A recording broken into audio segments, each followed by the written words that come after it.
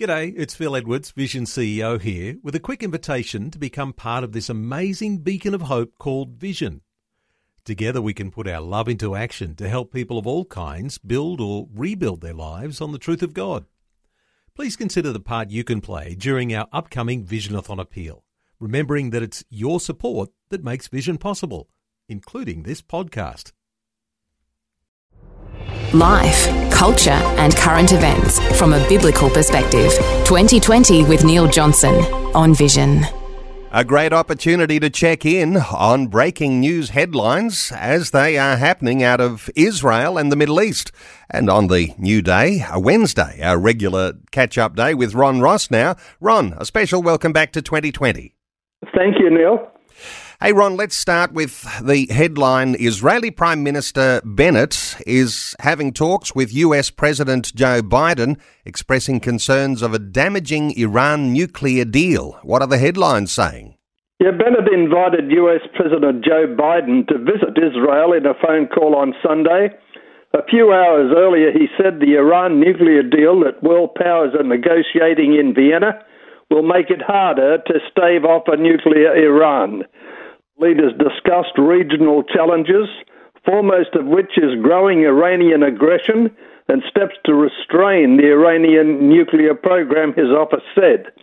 Bennett congratulated Biden on the killing of ISIS leader Abu Ibrahim al-Hashimi al-Qurashi last week. The world's a safer place thanks to US forces, he said. Bennett also thanked Biden for his personal and his administration's strong support for Israel, with an emphasis on US aid in funding the Iron Dome. They also spoke about the tensions on the Russian-Ukraine border. There's been some big stories, hasn't there, out of the Middle East. Let's stay with Iran for a few moments. US President Joe Biden lifted some of Iran's sanctions clauses last week, but the Iranian leadership says it's still not sufficient. How does this one look? Yeah, the Iran foreign minister welcomed US sanctions relief intended to entice Iran back to the 2015 nuclear deal, but he called it insufficient. I'm told it amounted to something like $29 billion. Lifting some sanctions in a real and objective manner could be interpreted as the goodwill that Americans talked about, the foreign minister told reporters. However, he said the move is not enough. Secretary of State Antony Blinken signed several sanctions waivers related to Iran's civilian nuclear activities. The move reverses the Trump administration's decision to rescind them. It comes as U.S. negotiators return to Vienna for what could be a make-or-break session. Let's come back to the assassination of that ISIS leader last week. Israeli intelligence has helped the USA with that assassination. Yeah, the US informed Israel in advance of the assassination of the ISIS leader last Wednesday. Happened in the village of Atmar in Idlib province in northwestern Syria. This is reported by Hebrew language news sites in the Middle East. Also known as Abdullah Kadash, he held the Israeli file in the terror organization. Israel provided intelligence to the U.S. before the assassination, Hebrew language media reported. Defense Minister Benny Gantz said it was an important and courageous operation.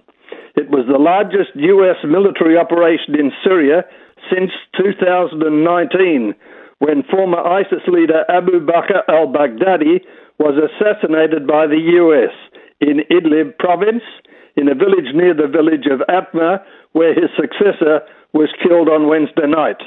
The world is a safer place now that the leader of ISIS has been eliminated. I commend our great ally, the United States, and the brave American soldiers for executing this daring operation, Prime Minister Bennett tweeted. Certainly not the only challenge that's facing the Middle East. Now the US is sending a destroyer and fighter planes to the United Arab Emirates as attacks in that region escalate. Yeah, the US confirmed it will deploy a guided missile destroyer as well as fighter jets to assist the United Arab Emirates following ongoing rocket attacks from Iran-backed Yemeni rebels. Secretary of Defense Lloyd Austin announced on Twitter the US will send the USS Cole to conduct a joint patrol with the UAE Navy, as well as a port call to Abu Dhabi, in a bid to show the US commitment to the US-UAE strategic partnership. Austin also confirmed the US will deploy fifth-generation fighters to the region to assist the UAE against the current threat. It's unclear at this stage whether the fighters will be used as a strategy to shoot down missiles or take offensive action against the rebels. Well, sometimes it's physical activity, other times there's challenging propaganda wars going on. Let's talk about the word apartheid. And Israeli Arabs have condemned an Amnesty International report that described Israel as apartheid. What's the story here, Ron? Yeah, this doesn't faze me one little bit. The Israeli Arabs I got to know in Jerusalem always told me that they'd prefer to live in Israel than any Arab-controlled country. Regional Cooperation Minister Isawish Frege of the left-wing Meretz Party conceded in a radio interview that Israel is not an apartheid state, although he was critical of what he claimed was Jewish supremacy. Meanwhile, Arabs and organizations working towards coexistence condemned the Amnesty report, saying his findings were false and defamatory. Lorena Khatib, an Israeli member of the Druze community and a social activist, said that as an Israeli Arab citizen, I condemn Amnesty's report. I grew up studying and working with Muslim, Christian, Druze and Jews. We all put together the Israeli puzzle despite the challenges. We enjoy equal rights and even work to fix what is not right. This is what apartheid looks like? Not to me. Stop the lies and stop promoting your agenda on my back and the back of Israeli Arab society, he demanded. And Ron, let's finish with a good story. A restored Byzantine church has reopened in Gaza. What's the story here? Yeah, the remains of a 5th century Byzantine church were unveiled in Gaza following a 3-year restoration project, with the strict Hamas Islamist rulers touting an embrace of their Christian brothers. The remains of a church and a monastery were first discovered in Jabalia, a city in northern Gaza, in 1997, over an area spanning roughly 957 square yards. The church floor is adorned with what Hamas officials described as rare mosaics, including depictions of animals, hunting scenes and palm trees. Visitors can now gaze at the mosaics from newly built elevated wooden walkways. Gaza's tourism ministry said the church's original walls were adorned with religious texts written in ancient Greek, dating from the era of Emperor Theodosius II, who ruled Byzantium from the year 408 to 450.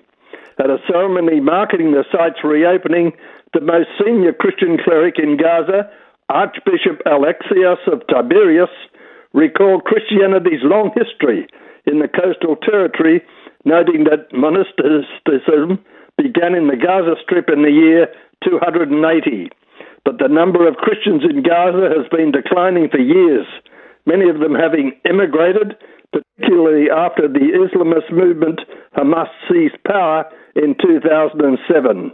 According to local church officials, only about 1,000 Christians remain in the enclave, compared to 7,000 before 2007. Always amazing, isn't it, just how significant the Christian church history is in a part of the geography in that part of the world, and just a wonderful thing to be able to hear of a restored church opening there in Gaza. Ron Ross, always so good getting these updates each week. Thanks so much for a great update again today on 2020. Thank you, Neil. Thanks for taking time to listen to this audio on demand from Vision Christian Media. To find out more about us, go to vision.org.au.